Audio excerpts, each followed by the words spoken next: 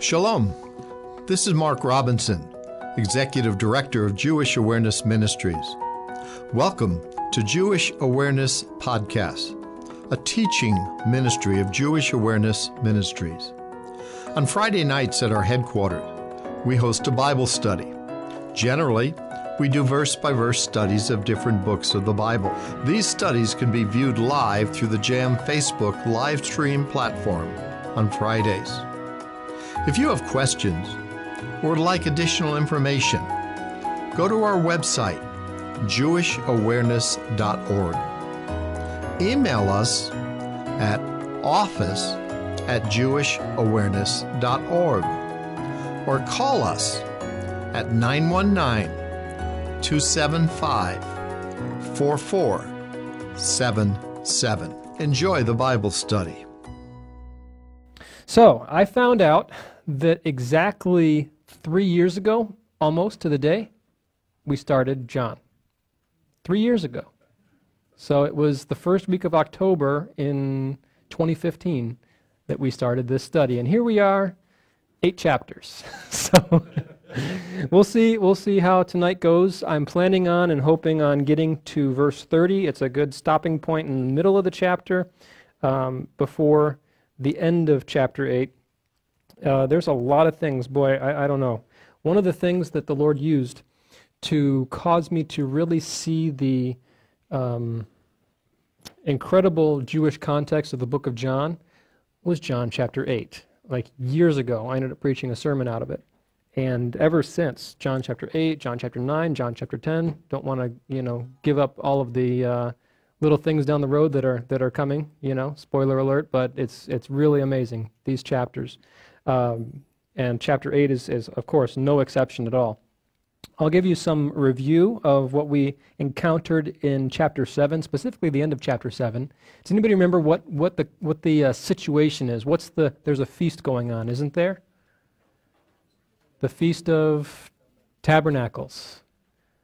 Okay, which, by the way, I believe is going on right now. So it's very fitting to be talking about this here. So, there was a great division between the Jews who believed in, or at least tolerated, Jesus, and those who did not. Nicodemus, remember from John chapter 3, the Jewish ruler, Pharisee, member of the Sanhedrin, Nicodemus defends Jesus, and the unbelieving Pharisees dismiss Jesus as hailing from Galilee. No prophet arises out of Galilee, they say. So we end chapter 7 with everyone going into their own house. And this was on the last day of the feast. Okay, the great day of the feast. Jesus, by contrast, went into the Mount of Olives. So let's take a look here. The last verse of chapter number 7. And every man went into his own house. They all just kind of dispersed. The crowd kind of just fell apart. They went, we're done here. And they went into their own homes. And Jesus went into the Mount of Olives.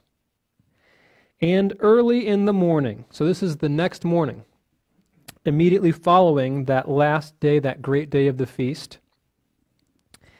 early in the morning he came again into the temple. The events of John chapter 7 occurred as Jesus was teaching in the temple. He enters into the temple again, and all the people came unto him, and he sat down and taught them. Isn't that amazing to think of? If you've been to Israel with us, when you go over to the southern steppes area, at least, there's all different kinds of tour guides and groups just hustling and bustling about and learning things. Maybe there's somebody sitting down over here giving a devotion, somebody sitting down over there giving a devotion. In my mind's eye, that's what I imagine this scene was like, because the culture in Jesus' day, there was rabbis and there were disciples, followers. And if you read any of the Jewish literature, extra biblical literature, that talks about Rabbi so-and-so and Rabbi so-and-so, and there's different stories about these rabbis, they all have their disciples. And it would be normal to sit at the feet of a specific person that's your rabbi, your teacher, the one that you're following, and listen to what that person has to say. And here Jesus enters into the temple, and we read that he sat down and he taught the group of people that just gathered. They saw him come in, let's go hear what he has to say, and they all just gather, and he's sitting there, and he's teaching them. Now, we come to a passage in the next couple of verses here about the woman taken in adultery. Okay, this specific passage here does not occur anywhere else but John. And we read about it here, and there's some that say that this is not a valid canon of Scripture, that this was put in after the fact. I personally do not believe that. I believe that this is part of John's gospel. And so the scribes and the Pharisees brought unto him a woman taken in adultery. Now you can just imagine, okay? Just picture this here for a second. I'm not sure if when Jesus was sitting, if he was sitting on the ground, or if he was sitting maybe on some kind of over there's all kinds of rocks and boulders and pillars and whatnot. Maybe it was a bench. Maybe he was, who knows what he was sitting on, but he was sitting down. Maybe he was sitting somehow like I am, not in a chair like this, but, this kind of height. People were gathering around. They were probably sitting on the ground. And then all of a sudden, just as if somebody interrupted this Bible study and busted through those doors here and just says, hey, I've got something, to show you. And it would just be kind of, rude, wouldn't it, in that situation? It's no less rude here. Not to mention what they are trying to do. It's just a despicable, deplorable situation. So Jesus is in the middle of teaching a group of people in the temple. He's talking to them about who he is. He's talking to them about the truth of the Word of God. And the Pharisees and the scribes, in the middle of this, they're bringing a woman. And the wording of this passage is that she's not coming quietly, basically. They're forcibly, basically dragging her into the midst of Jesus' teaching session, interrupting what's going on. And they bring him this woman taken in adultery, and when they had set her in the midst, okay? So that'd be like somebody coming in here, through those doors, stopping everything that's going on, having somebody that's, not coming along quietly or happily, and she's being dragged, and they forcibly set her down in the middle, in front of everybody, in front of the people that Jesus is teaching and in front of Jesus himself. Okay? And they say unto him, Master, this woman was taken in adultery. Now, we see, a number of different times here, they try and catch him into some kind of a trap. Okay? And when they use the word, let's see here.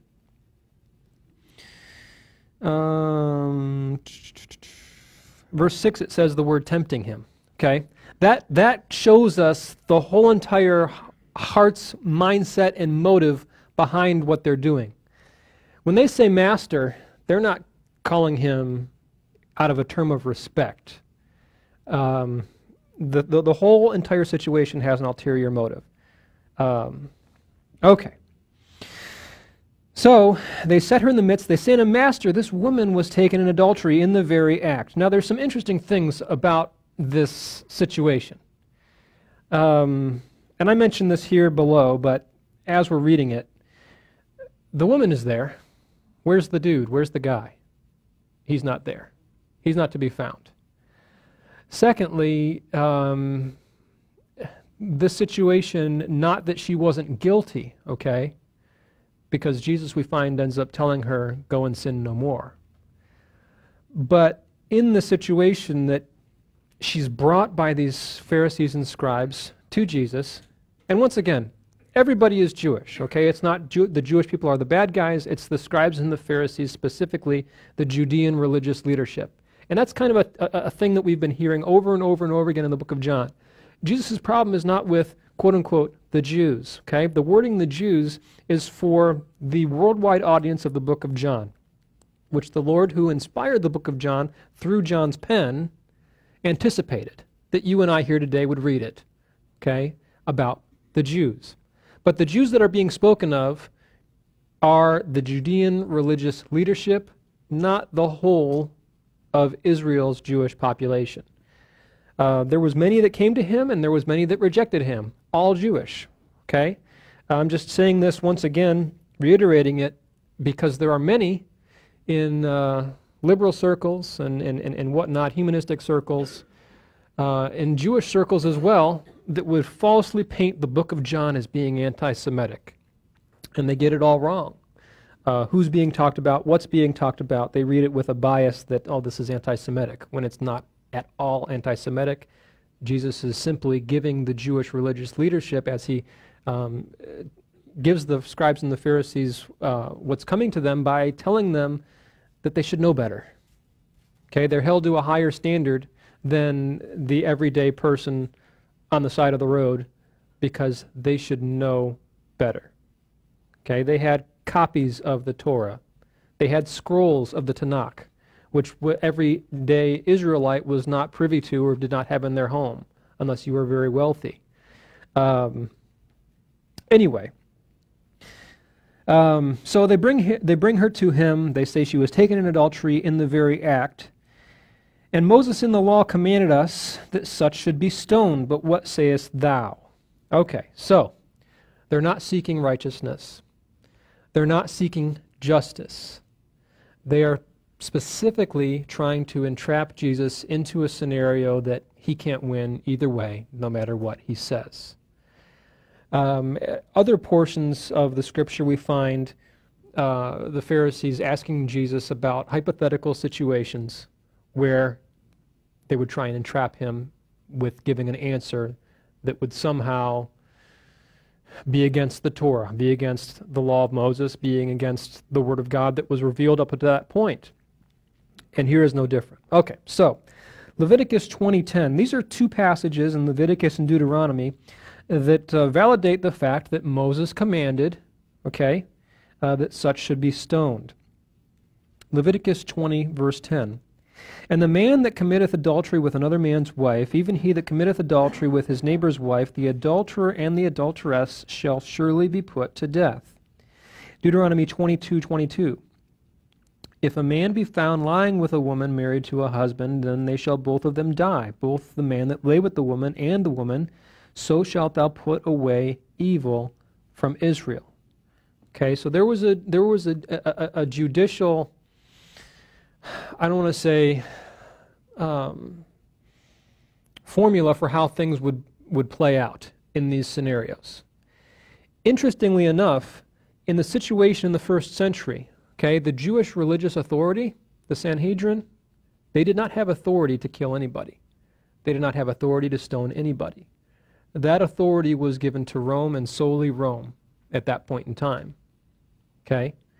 And so at this first century scenario, we need to stone this woman. They did not have the authority to even carry that out. And secondly, them bringing her to Jesus specifically shows you that they have completely some other goal in mind. Because otherwise, you wouldn't bring a criminal to a rabbi. You wouldn't do that.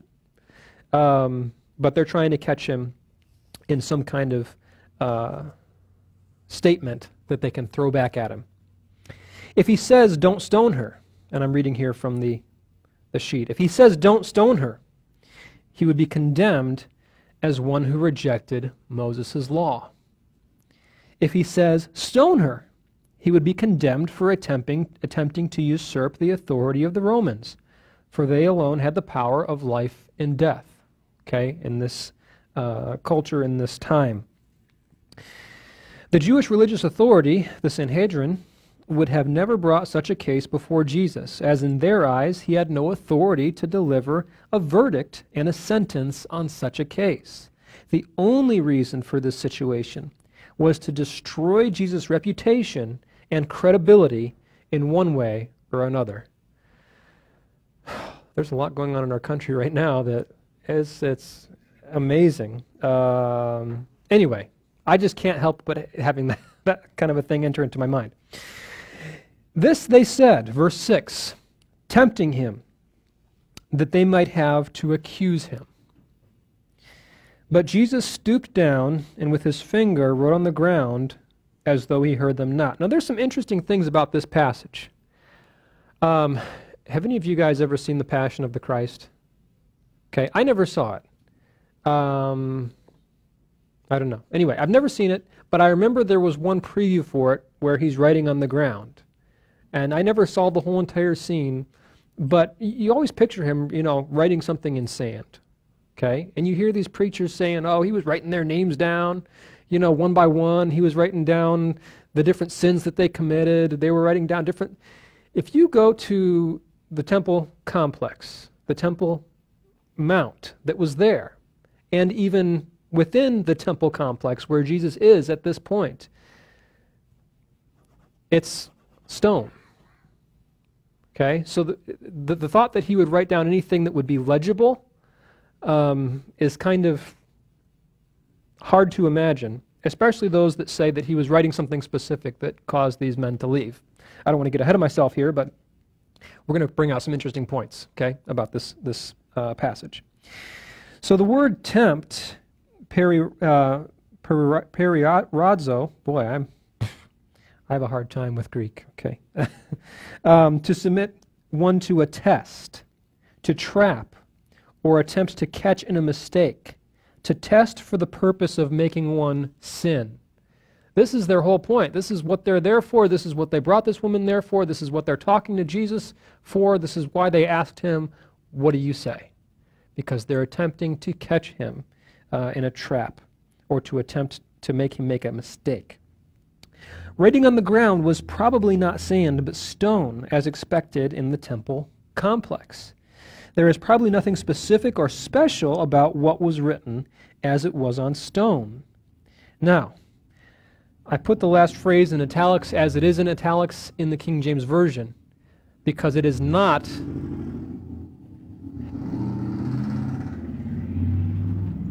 in the originals. Okay? So the phrase as though he heard them not, that's not in Scripture. That's something that the translators added to help us understand their interpretation of the text. What's interesting is, remember how we were talking about how he was sitting, right? Okay? And they bring this woman into the midst of this teaching session, and they set her down in the middle of everybody, forcibly. And they say unto Jesus, Moses in the law commanded us that such should be stoned, but what sayest thou? And then we see Jesus, he's sitting, okay, but he stoops down. And we read, with his finger wrote on the ground. Now that word wrote is used many, many times to speak of being written, but it can even have to do with just scratching on the ground, making some kind of a motion. And I just think, this is me, okay? This is not Scripture. This is Dan Bergman's interpretation, Dan Bergman commentary, okay? Uh-oh. I don't know about you guys, but I picture, they come in with this big thing, all this huff and puff, and bring this woman in, and we're gonna catch him. This is it. Moses commanded this woman should be stoned. What do you say? And he's just, maybe he's moving a stone around, or working at some grout between the stones, and just kind of, and you could imagine how just furious that would have made them. So I don't believe that it was something that he was specifically, David, Samuel, just writing down the name of these people, these hypothetical, these names that I'm making up. I don't think that that was the case. I think he was getting at their nerves by not paying attention to their request. He was letting them kind of boil for a minute, I guess. So when they continued asking him, okay, so as he's doing this, Master, what do you say? He lifted himself up, okay? So either he sat up or he stood up. We don't know specifically which one. He lifted himself up. Okay, he's going to speak. He's going to give us the thing that we can trap him with. Let's listen to what he has to say. He that's without sin among you, let him cast the first stone. And again, he stooped down and wrote on the ground, verse 8. That's it. That's all that they get. And I find it just incredibly wonderful. The way that he handles this situation is something that only God can do this in this way and have this response. He doesn't say stone her. He doesn't say, don't stone her, okay? He just says, go ahead.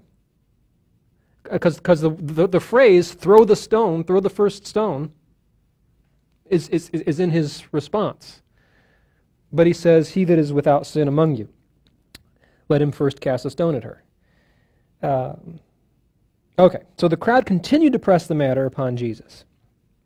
We should remember that numerous times the Judean religious leadership attempted to condemn Jesus regarding his upholding or, lack thereof, breaking of the law. This is incredible. Jesus never says that she isn't guilty or not to stone her. And this is not at all the response that they wanted. And anyway, they get furious because they don't get the response that they're looking for. Here's a quote from Barnes' Notes, a commentary on this passage.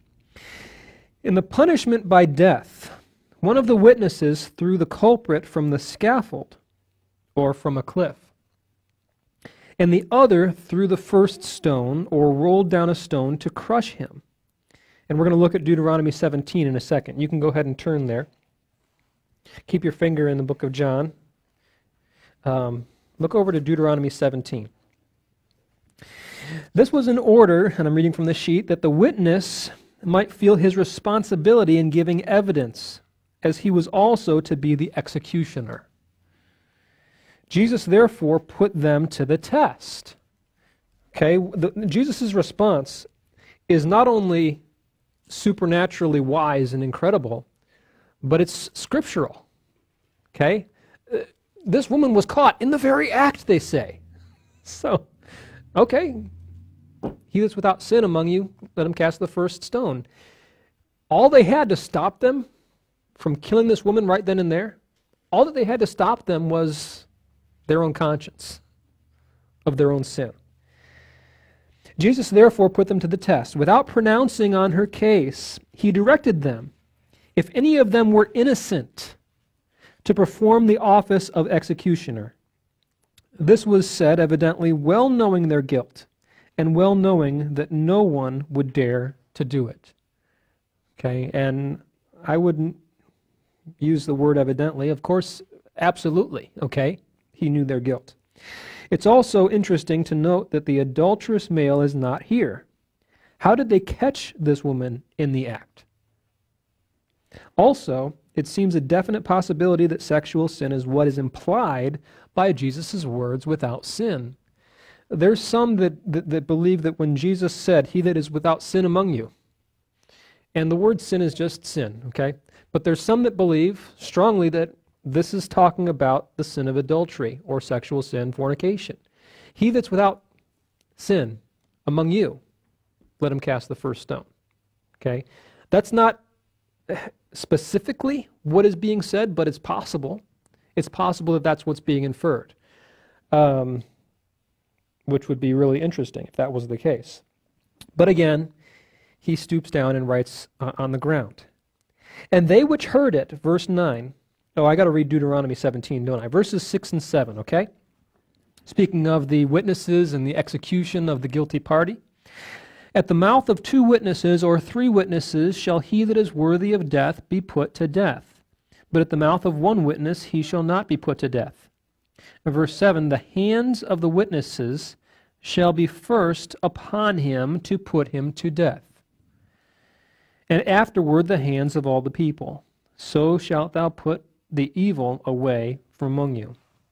Okay, so the witnesses, scripturally, were to be the ones to carry out the act. So there was a lot of different things wrong with how this scenario was presented to Jesus, and there's a lot of things wrong with why it was presented to Jesus, and yet everything about Jesus' response was clear and righteous and biblical, and they had nothing to say. Yes?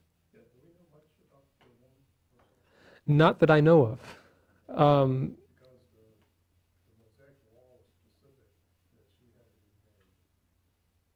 The Mosaic law was specific that she had to be married. Okay. Yeah. I don't see anything additional in the text about her identity.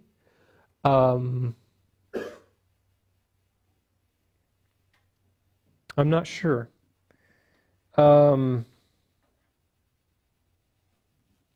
Evidently. But Jesus' response to her shows us that she was guilty. Okay? Their claims of her guilt when they brought her to Jesus were not without merit. Okay? So according to Jesus' response, which we'll get in a minute, he says, "Go and sin no more." If it was completely and totally, utterly fabricated by the scribes and Pharisees that brought her to Jesus, Jesus' response would have most likely not had anything to do with "don't sin anymore." You know, although that's a good thing for anybody to hear. So I'm not sure.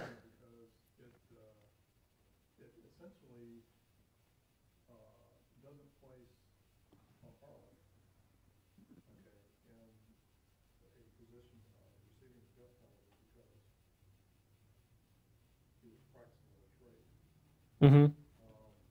Well, I have these two passages that we looked up earlier, but other than that, any passages regarding the penalty for fornication or adultery, there may be something else, or there may not be. If what you're saying about the woman needing to be the wife of a husband in order to be guilty of death, that's what you're saying, according to the Mosaic Law?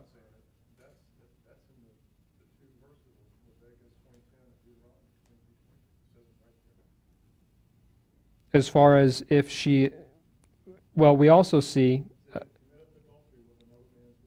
Mm-hmm. Well, I agree with that.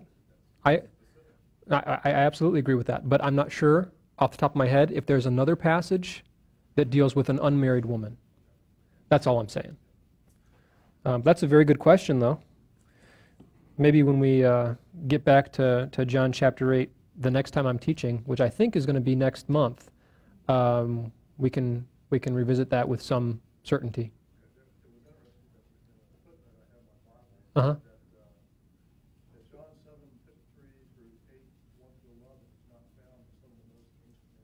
Mm-hmm, mm-hmm.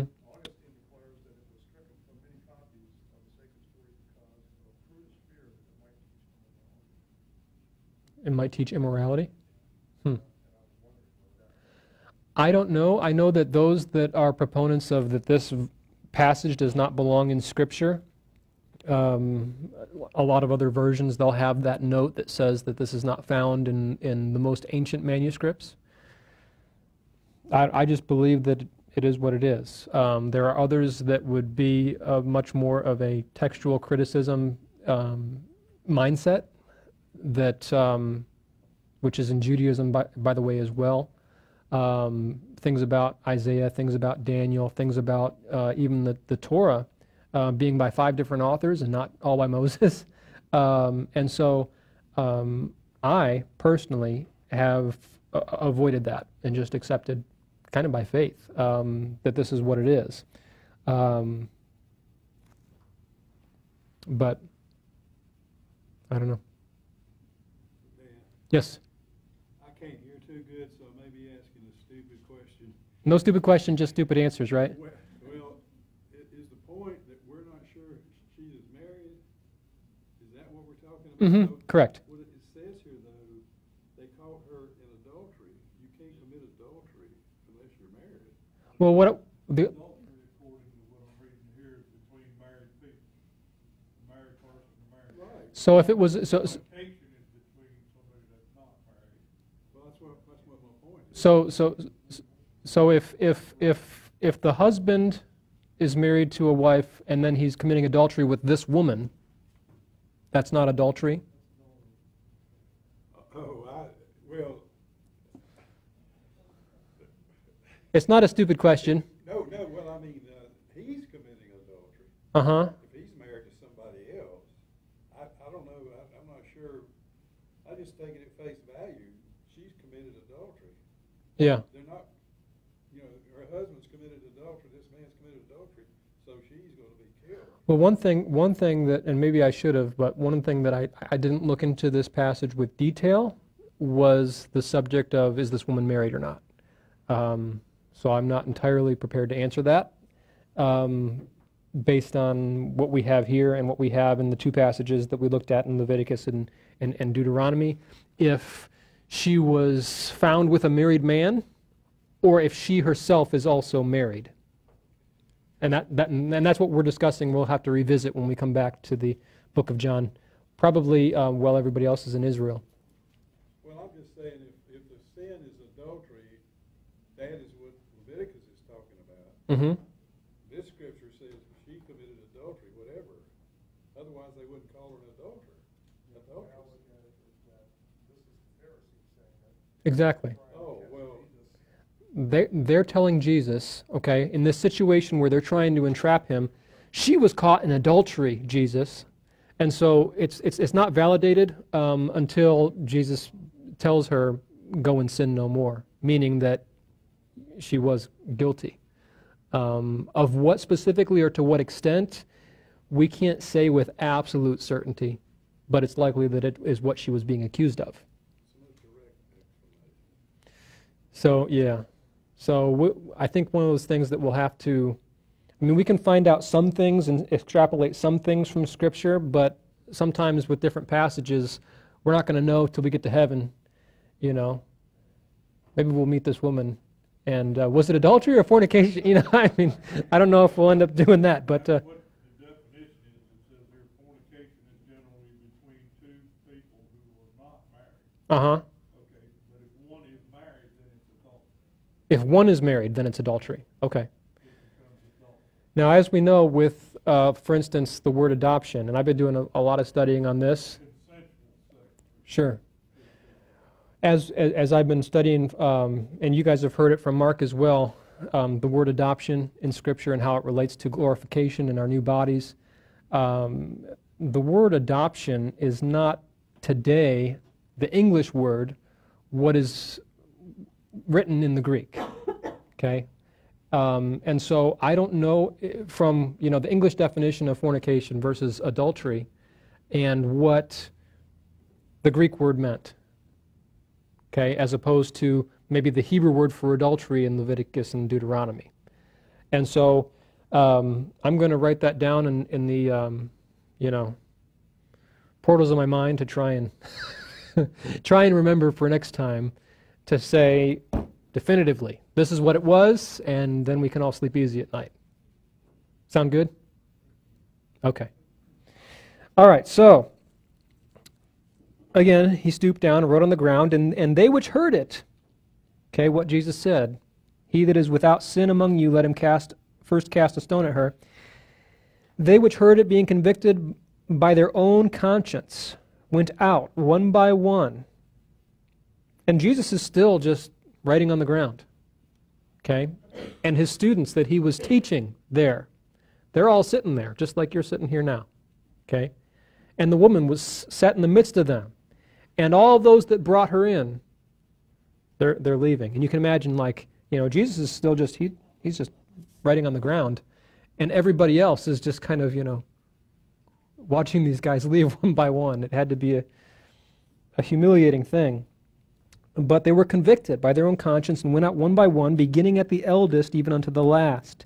And Jesus was left alone, and the woman standing in the midst.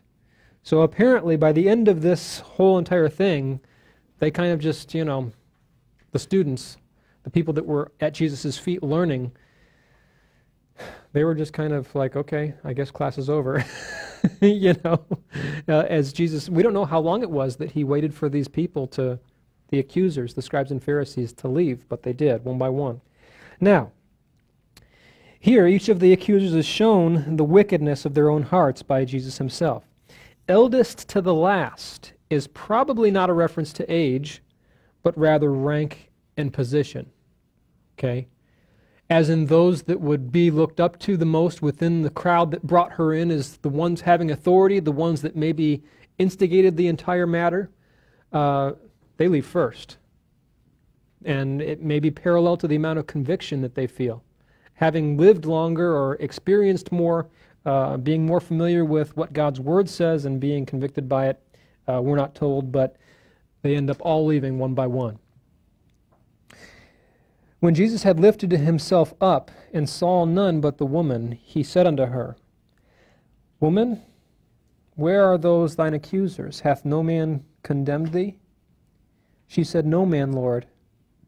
And Jesus said unto her, Neither do I condemn thee. Go and sin no more. Now there's some additional things that take place in this passage in Jesus' exchanges with other Jewish people that end up coming up to him at this time as he teaches in the temple that relate to his judgment of people and him being a judge. Okay, and it will relate kind of directly to this situation here where Jesus at the end says, Neither do I condemn thee, go and sin no more. This passage that I have here, John chapter 3, verse 17, kind of really brings to light the whole kind of feeling behind verse 11. For God sent not his Son into the world to condemn the world, but that the world through him might be saved. He didn't come to condemn the world. He came to save them. Okay? And so his primary task at the time of his first coming was to be the Savior of the world, the Lamb of God. At his second coming, he's not going to be in the primary office of Savior. He is going to be Lord, King, Judge, and all of the above. Lion of Judah. Absolutely. And so there's a lot of things that are going to transpire in the next few verses that relate directly back to this thought. For God sent not his Son in the world to condemn the world, but that the world through him might be saved. Jesus does not ignore her sin. He doesn't just let it slide under the rug. Some people would like us to have that opinion of Jesus and would like us to kind of live accordingly to that opinion, that it doesn't matter. We can do whatever we want, and Jesus, he'll just let it slide. That's contrary to who Jesus is. But here, Jesus does not ignore her sin. He rather kindly rebukes her for it. He does not put himself in the position of her judge, jury, and executioner, which is what the Pharisees and scribes were hoping he would do. Either that or that he would outright deny her sin and basically go against the law of Moses. Any comments, questions, or discussion before we move on to the next section in verse number 12? Okay. And like I said, there's some things about that passage that we'll talk about when we come back to John chapter 8 in the next study. So verse 12, Then spake Jesus again unto them, saying, I am the light of the world. He that followeth me shall not walk in darkness, but shall have the light of life. There's a passage here that I copied out of Mark's notes from when he taught on the Feast of Tabernacles, just because this is the instance where this happens. The feast was over, okay? The end of chapter 7 was the last day of the feast. But in the center of the temple court were 4 golden menorot, built on bases 50 cubits high. 50 cubits. How long is a cubit, roughly? 1.5 feet, right? Okay, 18 inches. So that makes it 75 feet. Is there anything around here that's 75 feet high? It's pretty big, just for the base of these things. Each had 4 branches, terminating in huge cups into which the oil was poured. The wicks were made from the worn garments of the priests. Throughout the night, the cups were kept full, and the lights of those menorot was so intense that it is said to have illuminated all of Jerusalem. And that's from the Temple Institute website, as well as Mark's notes there. But this was still there. I mean, they hadn't taken everything down, They weren't lit, but they were still there on the next morning. And Jesus makes the statement with that as the backdrop. I am the light of the world. He that followeth me shall not walk in darkness, but shall have the light of life. Verse 13, the Pharisees therefore said unto him, Thou bearest record of thyself, thy record is not true. Jesus answered and said unto them, Though I bear record of myself, yet my record is true. For I know whence I came and whither I go, but ye cannot tell whence I come and whither I go. We must remember that Jesus' authority is one of the central themes in John's Gospel. Over and over and over again, in all these chapters that we've looked through, Jesus' authority is brought up. His relationship to his Father is brought up, and how they are intrinsically connected. He said to the Jewish people, I and my Father are one, in John chapter 10. He told Philip that if he'd seen him, he'd seen the Father. And that Jesus' authority, although he is 100% man, he's also 100% God. His authority and everything that he does emanates not from his own human mind, so to speak, but the fact that he is God in human flesh. Everything that he does is the Father's will. Okay, verse number 15. And Jesus responds to them. He says, Ye judge after the flesh. I judge no man. And yet if I judge, my judgment is true. For I am not alone, but I and the Father that sent me.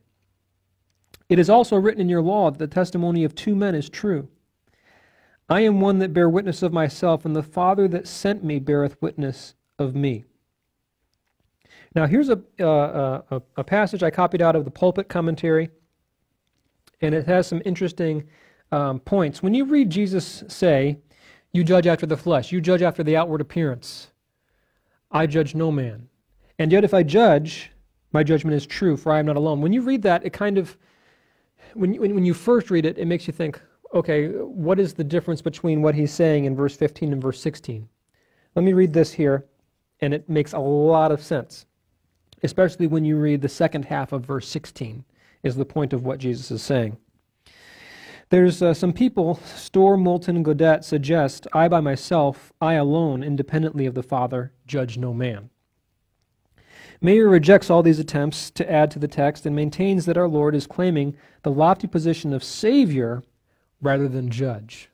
Okay, and so the stress of what he says here relates back to what we read in verse 11. It relates back to John chapter 3, verse 17, that he in his first coming was not for the purpose of judging and condemning the world, but rather to be their Savior.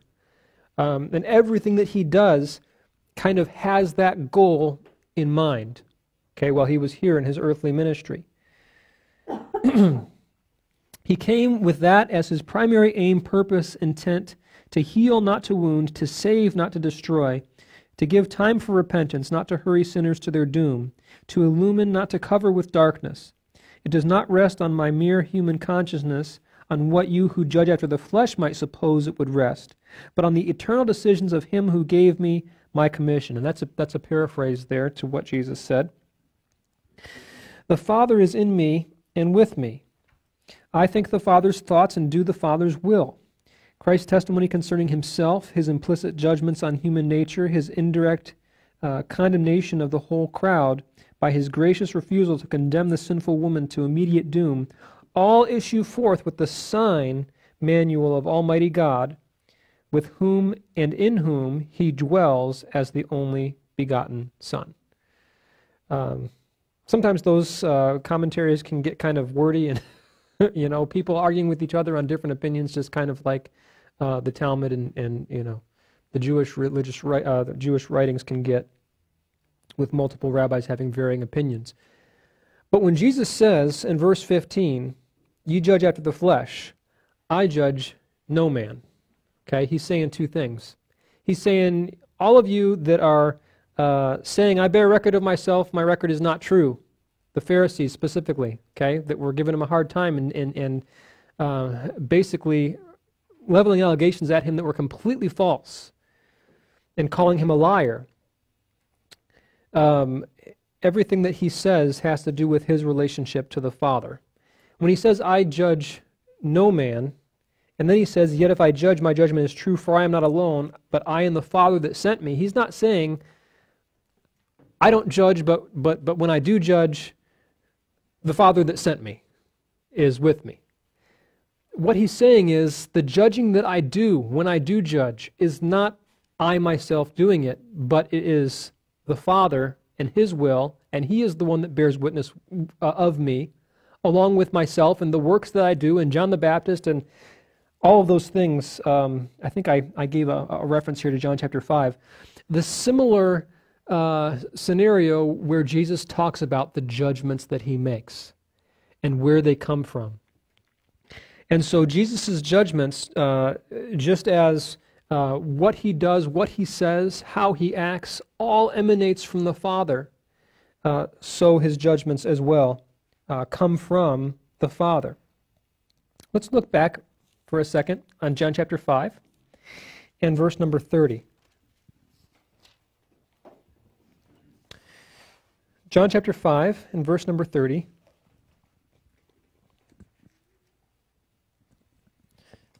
Through verse number 38. Let's go to verse 30. I can of mine own self do nothing. As I hear, I judge. See, isn't that kind of parallel to exactly what we're talking about in John chapter 8? I can of mine own self do nothing. As I hear, I judge, and my judgment is just, because I seek not mine own will, but the will of the Father which hath sent me. Sometimes Scripture is its own best commentary. You know, it interprets itself. It sheds light on things that people can run away with in some kind of weird way if we would simply examine the surrounding Scripture. Verse number 32, or verse 31. If I bear witness of myself, my witness is not true. There is another that beareth witness of me, and I know that the witness which he witnesses of me is true. Ye sent unto John, and he bare witness unto the truth. But I receive not testimony from man, but these things I say, why? That ye might be saved. Again, Jesus' goal primarily in His first coming was not to judge, not to condemn, but to save. Surely by giving the truth, indirectly people will end up being condemned, okay? But that's not His primary goal. He was a burning and a shining light, and you were willing for a season to rejoice in His light, speaking of John the Baptist. But I have greater witness than that of John. For the works which the Father hath given me to finish, the same works that I do, bear witness of me that the Father hath sent me. And the Father Himself, which hath sent me, hath borne witness of me. Ye have neither heard His voice at any time, nor seen His shape. And ye have not His word abiding in you. For whom He hath sent, Him ye believe not. And we will see this similar thought carried out not only here in John chapter 8, but further along in our next study in part 2 of John chapter 8 when we get there. Okay. We are in verse number 19. Then said they unto Him, Where is thy Father? Now, this is interesting, what we can understand from this. Jesus answered, Ye neither know me nor my Father. If ye had known me, ye should have known my Father also.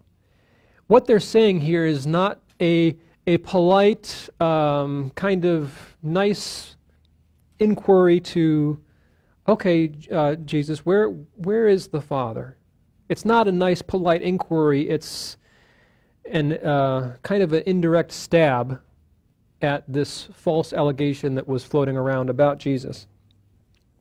This comment by the Pharisees is almost assuredly in relation to false allegations that Jesus was an illegitimate child of a human father. And if you talk to any Jewish person in Israel, especially the religious crowds, they have this point of view. Okay, and I've seen a number of videos in Hebrew. We watched one of them in Hebrew class of Israelis. Specifically, they talk to the religious crowd because they get an interesting opinion out of them. One of the videos was along the lines of, if Menachem Schneerson, the Lubavitch rabbi that passed away in, I think, 1994, if he can be the rabbi, then why can't Jesus? And a lot of people said things along these lines, that Jesus was, he was illegitimate. Of course, they don't believe in the virgin birth. And so that's something that's not a new thought, but that the Pharisees back here, at this point in time, even held that point of view. And kind of mocked Jesus because of it. Just outright slander. These false accusations and what they're implying. And Jesus responds, "You neither know me nor my Father." Okay, you may know of Joseph, okay, my earthly father that helped raise me, but he is not my Father. My Father is God, and we will see that over and over again in the book of John. "You neither know me nor my Father. If ye had known me, ye should have known my Father also." Just like in John chapter 5, when Jesus told the Pharisees, he said, "You don't have him dwelling within you because you don't believe me. If you believed what I was saying, if you received me, then you would know my Father. But the fact that you're not believing what I'm saying and you're refusing me shows that you do not know God." And just a little bit later in John chapter 8, he says something along the lines of, "You don't know him. I know him. If I said I didn't know him, I'd be a liar like you."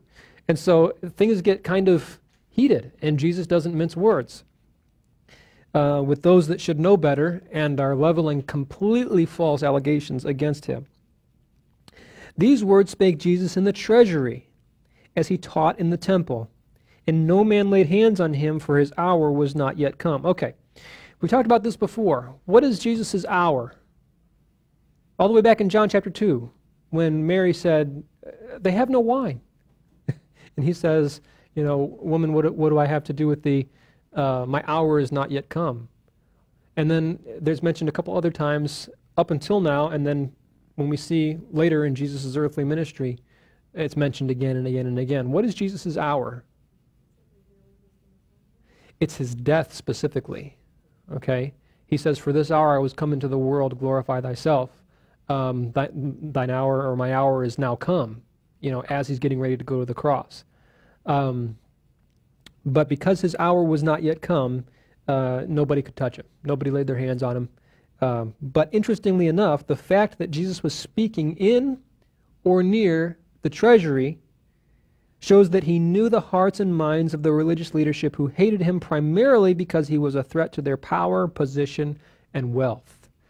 Isn't there a passage, and I'm just kind of off the top of my head now, a passage where if somebody swears by the temple, whatever, but if somebody swears by the gold of the temple, I mean, that's like a big deal. Jesus was basically rebuking the Pharisees. You say that if somebody swears by the temple, it's meaningless, but if they swear by the gold of the temple, whoa, look out, that's a serious oath there. If you're swearing by the gold of the temple, I mean, that's where the importance was. And a lot of these religious leaders, it was corrupt. Remember Jesus overturning the temple, overturning the tables in the money changer stations there, and how these sacrifices would be sold, given to the priest would not sacrifice them, and then they would be sold back to the next, unwitting person that went to the temple money changer station. And so there was constantly, within the religious leadership, a money-grabbing kind of a situation, greedy for gain, desiring wealth. Do you remember in Luke the passage of the rich man and Lazarus? The whole entire context of that, just before Jesus gives that account, is he's talking to his disciples, and he says the famous passage, "You cannot serve God and mammon." You remember that? And then we read like a verse after that. It says the Pharisees, they were listening. They heard what he said, and they were upset, and they derided him. Okay? They made a big stink because Jesus said, "You cannot serve God and mammon." And then at that point, Jesus' disciples are there, the Pharisees are there. Jesus says, there was a certain rich man who fared sumptuous, and the whole context is the Pharisees think that they got it all because they got, wealth. That's where the importance is. In this man who's crying from hell, "Father Abraham, send Lazarus to my 5 brethren. They have Moses and the prophets." It's a direct, to the heart of the Pharisees, who thought that they're good to go because they're Jewish. And the only literal account, eyewitness firsthand account that we have of somebody being in hell is that of a Jewish person. And it was told to the Pharisees because they were greedy and greedy for gain, greedy for wealth. And because, if the Messiah comes, we're going to be out of a job, so to speak. Not only that, but they were the ones that everybody looked to. So it's not only the money that they had, ill-gotten gains with the money changer station in the temple and elsewhere, but also the fact that they were the ones that were looked to as the ones that had the answers. So all of the people, I mean, you had the Sadducees, right? That was the the priestly party, because they were the ones that dealt with the temple and all of those different things. And the Pharisees were the party of the people, but they were also in positions of teaching. They were the ones that had the synagogues. They were the ones that interpreted the Torah. They were the ones that, lived off whatever the people would give them. And in a lot of situations, it was very, very corrupt. And so it's just incredibly interesting that in all of this, Jesus is in the treasury of the temple. And you remember that passage where it talks about if you swear by the temple, it's no big deal. But if you swear by the gold of the temple, that's a big deal. That's a weighty matter. But Jesus, in all of his rebuke, is standing in the place that would be the most kind of guarded, as this is where the real importance is. Not in the Holy of Holies, but in the treasury. And so it's not a coincidence that he's there. And if Jesus was who he said he was, and he is, the people that had the positions that would be looked to as the authority, you see, everything he's saying is just making them so upset because he's taking their authority away from them and showing them to be wolves in sheep's clothing, basically. Then he said in verse 21, then Jesus again said unto them, I go my way, and ye shall seek me, and shall die in your sins. Whither I go, you cannot come. And there is just like, the tension is so thick, you could cut it with a knife. Everything that's transpired so far in this chapter, with the woman being brought to Jesus, who was caught in the act of adultery, and how riled up the accusers must have been when Jesus just kind of, looked down on the ground and started messing with some rocks or whatever, and not listening to them. And then when he finally responds, he cuts to the heart with conviction, telling them, okay, you that are without sin, most likely sexual immorality, go ahead and cast the first stone. And they just kind of stood there, not knowing what to do. Maybe they got all upset. But eventually, the final outcome was they ended up leaving, one by one. And then Jesus tells them in verse number 19, you neither know me nor my Father. If you had known me, you should have known my Father also. And then in verse 21, he says, you're gonna look for me and not find me, and you're gonna die in your sins. And you could just imagine how the tension and the anger and just the whole situation must have been building like a bomb, ready to go off. Here, as he will in the second half of this chapter, Jesus focuses once again like a laser on the heart of the issue, sin. Lots of times there would, be preference on the part of the Pharisees and scribes and Judean religious authorities to talk about anything other than their own sin. And yet what Jesus mentions here, he brings out this little three-letter word, sin. And he says that you're going to die in your sins. You're going to look for me and not find me. You're going to die in your sins. And in the next verse, I believe in verse 22, it's in verse 24, he mentions it again. Let's look at verse 22.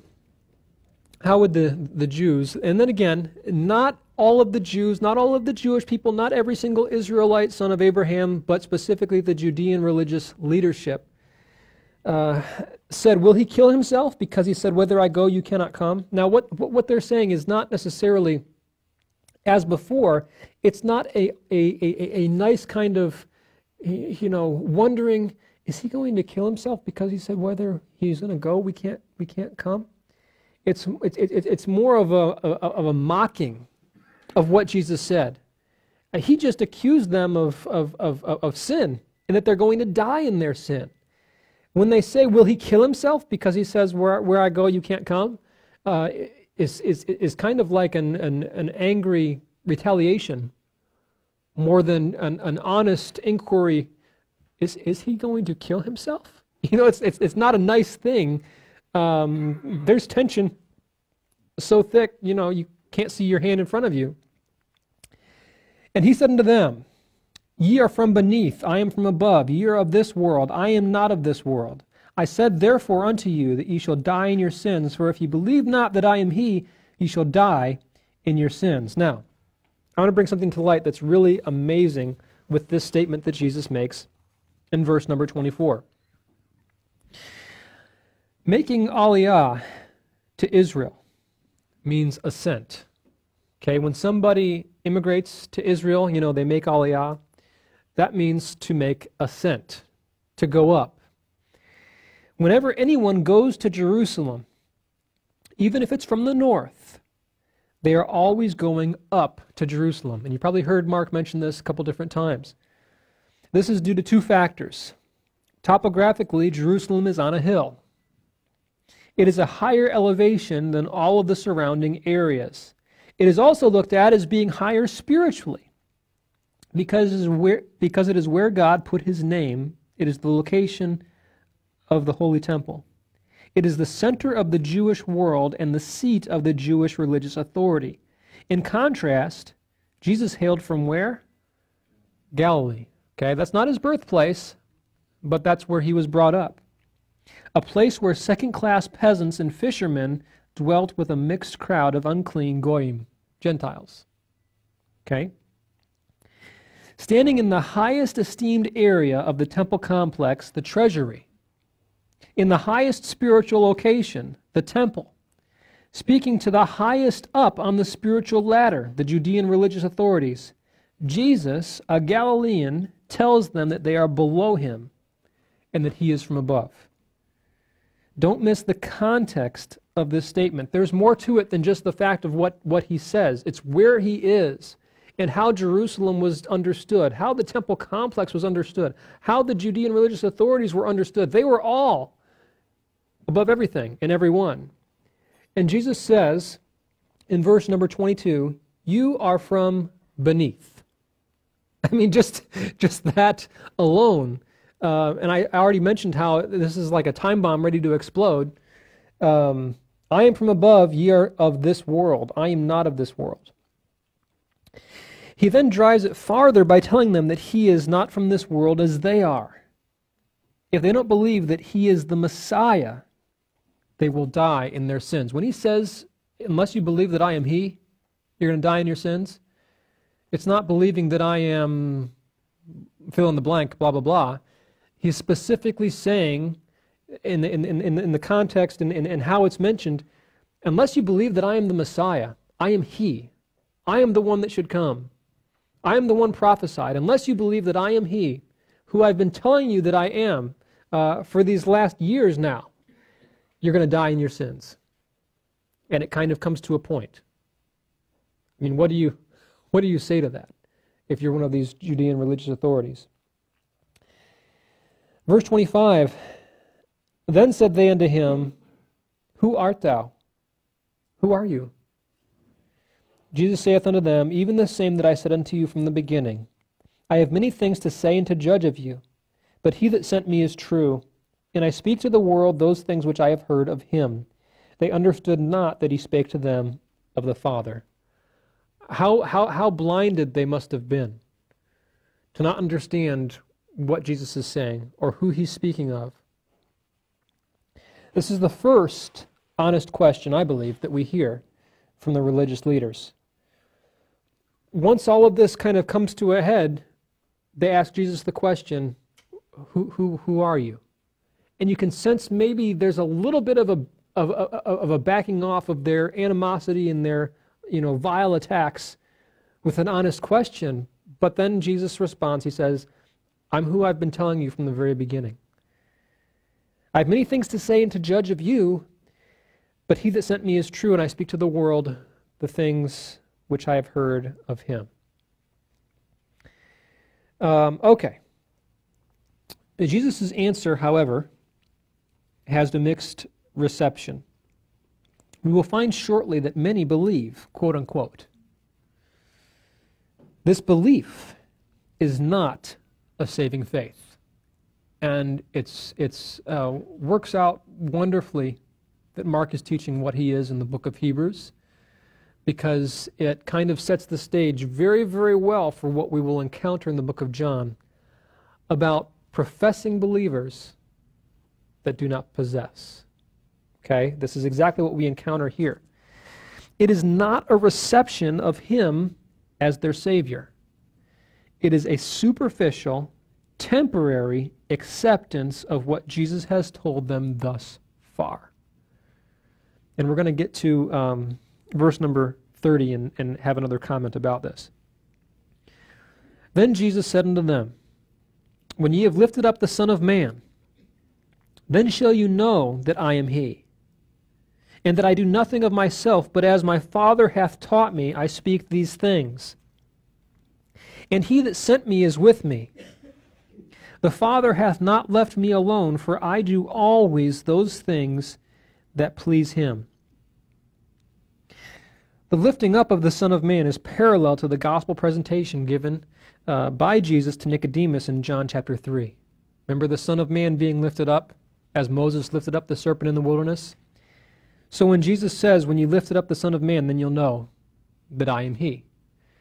Also, there's another passage that we read in the book of John. We alluded to, it's in John chapter 12, where he says, if I am lifted up, I will draw all men unto myself. Also speaking of his crucifixion. So when it says ye have lifted up the Son of Man, it's not exalting him. It's not, lifting him up in a symbolic fashion, but literally his crucifixion, being lifted up on the cross. Then you'll know that I am he, and that I do nothing of myself, but as my Father hath taught me, I speak these things. We see a reoccurring theme here, a reoccurring statement. Jesus does nothing outside of his Father's will, without his Father's guidance. He speaks his Father's words, he thinks his Father's thoughts, he does the actions that his Father has showed him to do. We read that in, I think, John chapter number 5. Okay, so the lifting up of the Son of Man is his crucifixion, parallel to what he told Nicodemus in John 3. There were many after Jesus' death, burial, and resurrection who believed on him as the Messiah. The phrase, ye shall know, okay, after I'm lifted up, then you'll know, is pointing out to them not that they will necessarily accept him, okay, because there were many, many, many that rejected him, specifically in the religious leadership. It's not pointing out that they will necessarily accept him, but that the proof will be there, and the evidence will be sufficient and complete. When I'm lifted up, you'll know that I'm the Messiah. Whether they'll accept him or not, whether they'll trust him as their Savior to save them from their sins, that's another story. Many did, but many didn't.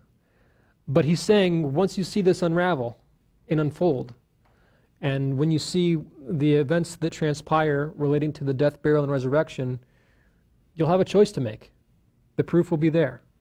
The evidence will be complete.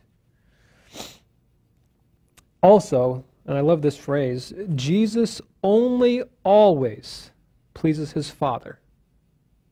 Is this true of us? I do only, he says, I do always those things that please him. Did we do that? Friday, today, did we do always those things that please the Father? Are we honest with ourselves? This is something to aspire to, but also something to allow to kind of enter into our hearts by way of conviction. Do we always do those things that please him? That's something we should strive for. Not just 90% of the time, not just 99% of the time, but always. That should be our goal. And as he spake these words, many believed on him.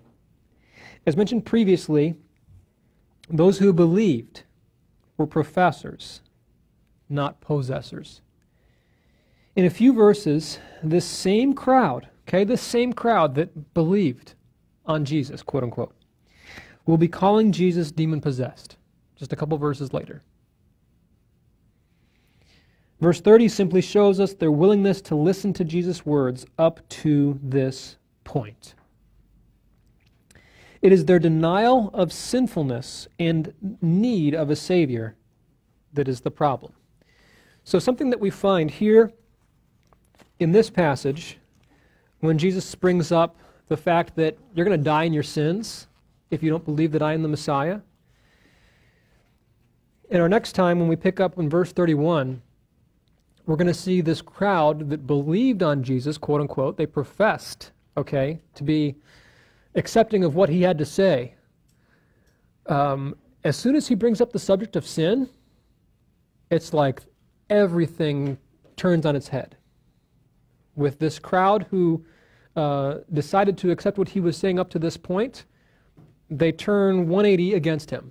As soon as he mentions you need to be made free from your sin, whoever is, whoever sins is the servant of sin, and you need to be made free. And they start saying, we don't need to be made free. We're Abraham's seed. We've never been in bondage to anybody.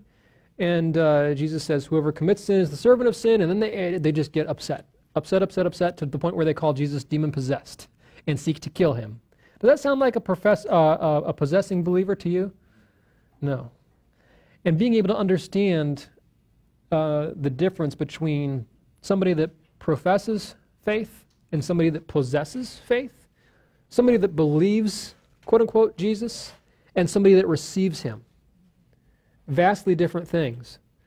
And so we'll be encouraged with some truth from the next passage that we look at. Is there any questions or comments or discussion before we end here, kind of halfway through John chapter 8? The next section is pretty amazing, pretty crazy, so I'm excited to show that to you. Probably be 2 weeks. In 2 weeks, I think. I'll have the Bible study and we'll pick up here. Well, praise the Lord. God's word is good. I had good subject material. It's not the teacher, it's the material. Okay. Praise the Lord. Okay, let's pray. Thank you, Lord, once again for this night. Thank you for the opportunity to be able to look into your word. Thank you for the ability to be able to gather here without having to worry about our safety or what we're doing being illegal. Thank you for the freedoms that we have in our country. Thank you for the fact that we have your word in our language. We pray that you would help us to dwell on these things for the week ahead. I pray, Lord, that we would have the desire and the goal and the aspiration to always do the things that please you. Pray that you'd help us in that. We pray that you would bless our food and our fellowship. We thank you for the hands that prepared the food that we're going to receive. And we just pray that you would bless the rest of this night, be with the prayer requests that were mentioned earlier, and we give you the honor and the glory in Jesus' name. Amen. Shalom. This is Mark Robinson, Executive Director of Jewish Awareness Ministries, thanking you for listening to our Bible study. These Jewish Awareness podcasts are a teaching ministry of Jewish Awareness Ministries. If you have questions about the study that you just listened to, or would like additional information, go to our website, jewishawareness.org. Email us at office@jewishawareness.org, or call us at 919-275-4477. Shalom.